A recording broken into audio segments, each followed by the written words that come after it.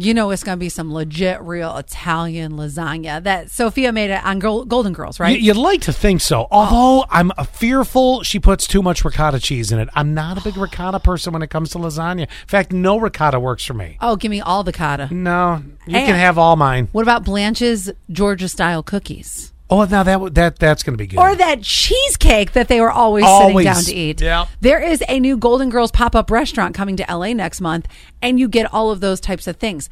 Tickets do go sale on soon for $50. So it sounds like you get like a little variety, a little cheesecake, a little cookie. If I'm paying $50 for a meal, it better be more than a little.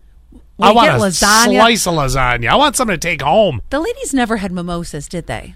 They were not. No, they were more the tea drinkers, maybe coffee. Yeah, you're right. Can I get a commemorative T-shirt or something? No, or just enough food for $50 to make it feel like I was actually paying to eat. It's got to look exactly like their house, though. Yeah. Or at least I want to sit on that veranda thing. Oh, I loved when Blanche used to sit on. Do you call it a veranda? What's it called? You know when she would sit, it's that little porchy thing outside. Oh, yeah. I loved when she would sit there and her ankles would be crossed and she'd have the little fur shoes on. Oh, my gosh.